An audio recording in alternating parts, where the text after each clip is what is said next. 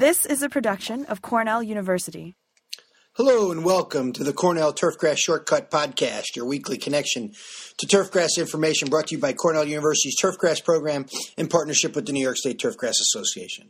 My name is Frank Rossi. I'm the Associate Professor of Turf Science in the Department of Horticulture at Cornell University, and the following are observations and recommendations for the week of October 17th, 2010.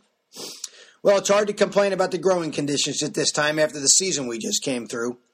Although many sport fields would rather have less moisture as they are getting beat up pretty bad from fall sports, especially in the absence of a solid overseeding program.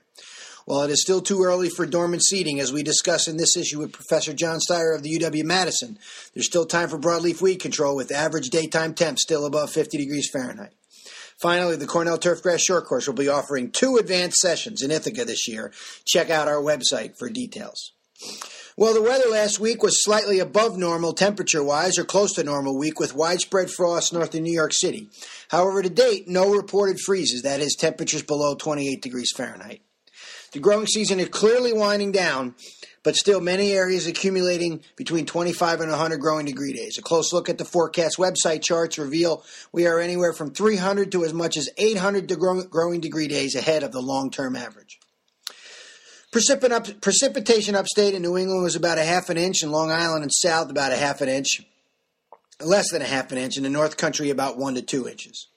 ET is slowing down at less than a half an inch upstate and a half to 3/4 of an inch New York City and South. Soil temperatures at 2-inch depth in the north are 50 degrees, and to the south, 60 degrees.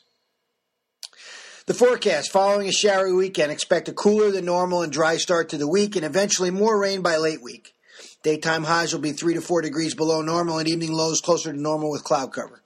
Don't expect any new frost, as temps are expected to return to normal in long-term outlook and be on the wet side. Check out all the weather information at the predictive maps at our forecast website at www.nrcc.cornell.edu/grass. The Cornell Cooperative Extension update for this week starts with Dave Chinnery's report from the Capital District. Many turfgrass areas have recovered remarkably from the summer drought. We're still getting calls about people wishing to reseed bare spots or wanting to renovate completely, even at this late date. We've had one homeowner concerned about a large amount of bent grass in a lawn and blaming the lawn care company, who may have misidentified the problem earlier in the season. Sports fields are looking fairly good considering the summer we've had, but heavy rain last week and today might cause trouble if upcoming games are played on such wet soils. The Westchester report from Jerry Giordano and Rick Harper. The first light frosts have been reported on local courses as cooler temperatures seem to be here to stay. Managers are still lamenting summer heat and are reporting oriental beetle everywhere on their courses, including roughs and bunkers. Crews are still busy taking out dead turf. One manager has reported serious damage from hyperodes on bentgrass, so it should be remembered that insects don't read books. Homeowners are still struggling with decisions involving renovation on weed-infested injured turf, and green Kailinga brevifolia, a perennial sedge, has been reported locally, and we'll be talking about that in the next couple weeks. Sports turf update: Joanne Grudadorio, sports turf specialist, starts talking about synthetic turf maintenance. To prolong the life of synthetic turf, a routine maintenance program must be in place. Although the installer can provide information per the manufacturer's guidelines, the sports turf manager must gain experience in conducting routine practices. No matter what type of synthetic field you have, the maintenance goals should include removing debris from the surface, keeping the fibers upright, and dealing with compaction. Recommended practices include sweeping and dragging to keep the carpet fibers in an upright position, loosening and redistributing to infill to improve footing, reduce static electricity, improve the look of the field, and cleaning. Cleaning may involve watering and the use of special solvents and cleansers. Depending upon use and weather conditions, a sand-rubber mix may need to be added annually to help restore the field's resiliency. The sports turf manager will also need special knowledge in troubleshooting and minor repairs such as seam repair and snow removal. On a multi-use field, develop a plan that follows the manufacturer's recommendations for changing markings. Options may include using different paint colors for different sports, painting over existing lines with green paint, or removing the lines and repainting. The frequency of routine practices differs from facility to facility based on field use, budget, available labor, etc.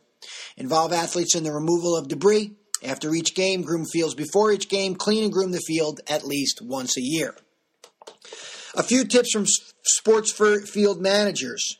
And these are excerpts from lessons learned, peer advice on the management of synthetic sports fields.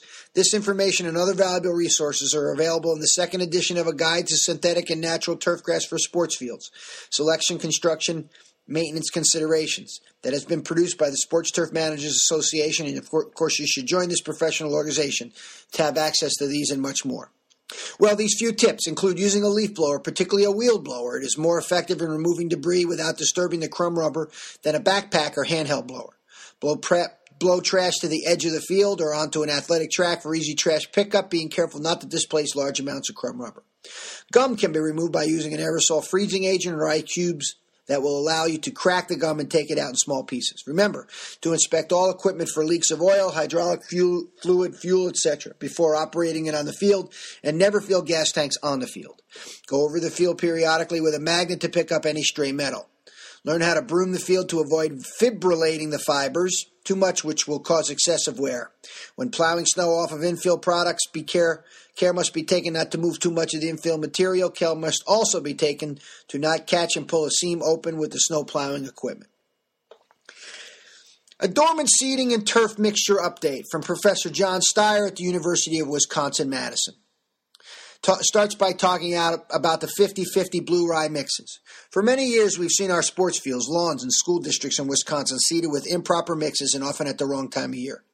To develop some clear specifications for these needs, we conducted research investigating a variety of Kentucky bluegrass ryegrass mixes, utilizing a number of different Kentucky bluegrass types: compact, midnight, aggressive, and common types.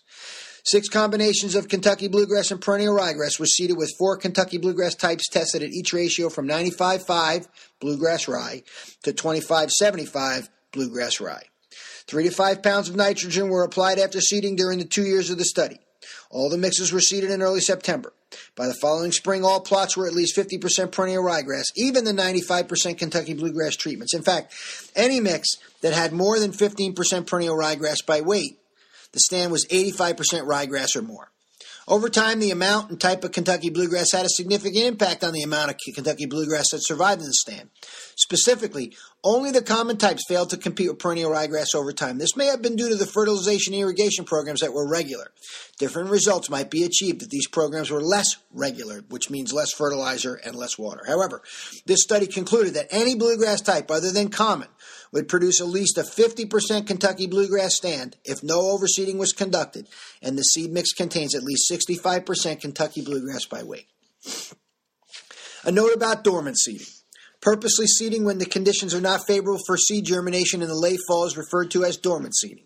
Typically, the recommendation is applied when soil temperatures are in the mid to low 40 degrees and average air temperatures below 50 degrees. Again, in the previous study, various percentages of bluegrass and perennial rye were used to see over time and what percentage resulted in the greatest amount of bluegrass. A starter fertilizer applied and then 1 pound of N in October and another in May the following spring. The following August, traffic was applied and turf quality and plant populations were measured. Dormant seeding had the lowest quality turf, and except for 100% perennial ryegrass, most would have required herbicide to use to control the 15 to 30% weed cover. An interesting observation was that time of seeding affected how much Kentucky bluegrass persisted based on amount by weight. Late summer, the ideal time, and dormant seeding had 60 to 75% Kentucky bluegrass if seeded in excess of 70% by weight. However, spring seeded turf needed at least 95% Kentucky bluegrass in the mix to result in 50% or more Kentucky bluegrass in the stand over time. In the end, if you live in an area where perennial ryegrass persists well without significant ice accumulation, then 100% perennial ryegrass dormant seeding would be a viable option. And finally, my gazing in the grass column. Just talking about dormant seeding part 2. As shown in the Wisconsin research, dormant seeding can be a viable option. However, for most of New York, we are not at the ideal time yet. In fact, trying to seed now could allow for germination, and then the young seedlings would be susceptible to a cold snap and be killed. And a program update. Our Cornell Turfgrass short courses are being held the week of December 13th to December 17th. There are 2 separate advanced short courses in 2.5-day blocks, so you can sign up for them separately. The December 13th through the 15th, or the Monday to Wednesday time slot, is sports turf without pesticides. And the Wednesday to Friday 2.5-day short course December 15th to the 17th, 2010, Golf Turf Pest Management. Both these short courses are held in Ithaca. Both will be offering DEC credits, and the Golf Turf Pest Management class will also offer GCSAA credits. You can get more information at our Cornell Turfgrass Program website at www.hort.cornell.edu/turf. Thank you for joining me for the weekly installment of the Cornell Turfgrass Shortcut Podcast, your weekly connection to turfgrass information.